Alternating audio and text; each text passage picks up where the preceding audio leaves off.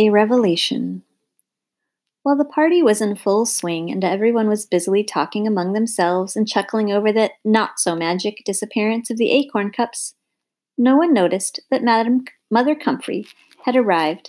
Hassa, her hair, had made no sound at all when he drew the wagon onto the grass of the commons. It was Mossy who saw her first. He had just walked over to the oak tree, having decided that it was finally time to reveal his big surprise. "Aha!" he called to her. "Welcome, welcome, Mother Comfrey. I am so very glad you could make it to our party." Well, that certainly caught everyone's attention. Every gnome in Limindoor, and all the animals too, loved Mother Comfrey so much, each for their own reason. Mother Comfrey replied, "Yes, I sensed there was a celebration going on, and you know I would not miss it for the world. It's good to see you all again, and see that you are well," she said as everyone crowded around her.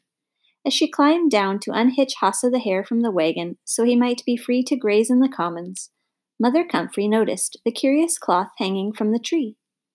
"And what is this, Mossy? Is this of your doing?" she asked. "Yes, it is, dear lady," "Ahem," he said, turning to the crowd that had gathered around. "Now that we are all here, I think it is finally time to unveil my surprise. Gus, lad, would you please come and give me a hand?" Gus scurried over and took hold of the cloth. Mossy had lifted the old spoon off the tree peg and held it on high. The audience stood silently in breathless anticipation. "My friends," said Mossy, "many of you were with us yesterday when we had our adventure." At that, a ripple of excitement went through the circle as many recalled the day's exploits. Poor Meggie was alone in feeling once again, a pang of regret for having missed it. "By now, you must all know that we found something mysterious out there," continued Mossy, and the crowd started murmuring. "Well, as many of us belong to the race of gnome, we all know never to let anything go to waste. There is a use and a reuse for everything under the sun." The group readily nodded and voiced their agreement. "So, as we are not yet absolutely certain what that item's purpose originally was, I have decided to temporarily give it a new use. Gus, if you please." Everyone gasped in surprise when Gus pulled the cloth off and revealed the large, strange device that had been so recently caked with mud and roots. For there it hung, hardly recognizable, now shining in burnished, silvery radiance. "I give to you the Limindoor ding-dong," announced Mossy as he struck the key with a mighty blow of the large, rusty spoon. With a lovely, satisfying sound the chime made as it sounded out.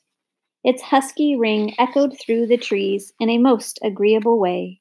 Even Mr. Highbough did not fly away, though he did fly to another branch. "Well, that was quite a sound. What will we use this thing for, Mossy?" asked Gilly. "Well, I had thought that since it makes such a special sound, it should only be used for special occasions. Perhaps we could ring it when it was someone's birthday." "In that case," said Mother Comfrey, who stepped up to Mossy, lightly snatched the spoon from his hand, and used it to strike the ding-dong with a mighty blow. "Happy birthday to me!" At first everyone was surprised into silence, and then they all laughed and cheered for Mother Comfrey, wishing her many happy returns of the day. In case you don't know, reader, when a gnome has a birthday, it is the gnome tradition that, instead of receiving gifts, the birthday gnome gives them. "Let me see," said Mother Comfrey, counting heads around the circle, so she would know how many people to gift. "Who all is here today?" "Do you know how many people were there at the party, reader?" "Are you sure?" Well, it was just at that point, when everyone was helping her add up the number of guests, that they all realized that someone was missing. Where was Pebble? And it was just at the point when they realized he was missing that a rather disheveled Pebble came bustling towards them. Yes, Mr. Highbough had told Pebble about the party, but as Pebble was not used to getting up in the morning, he had sadly overslept.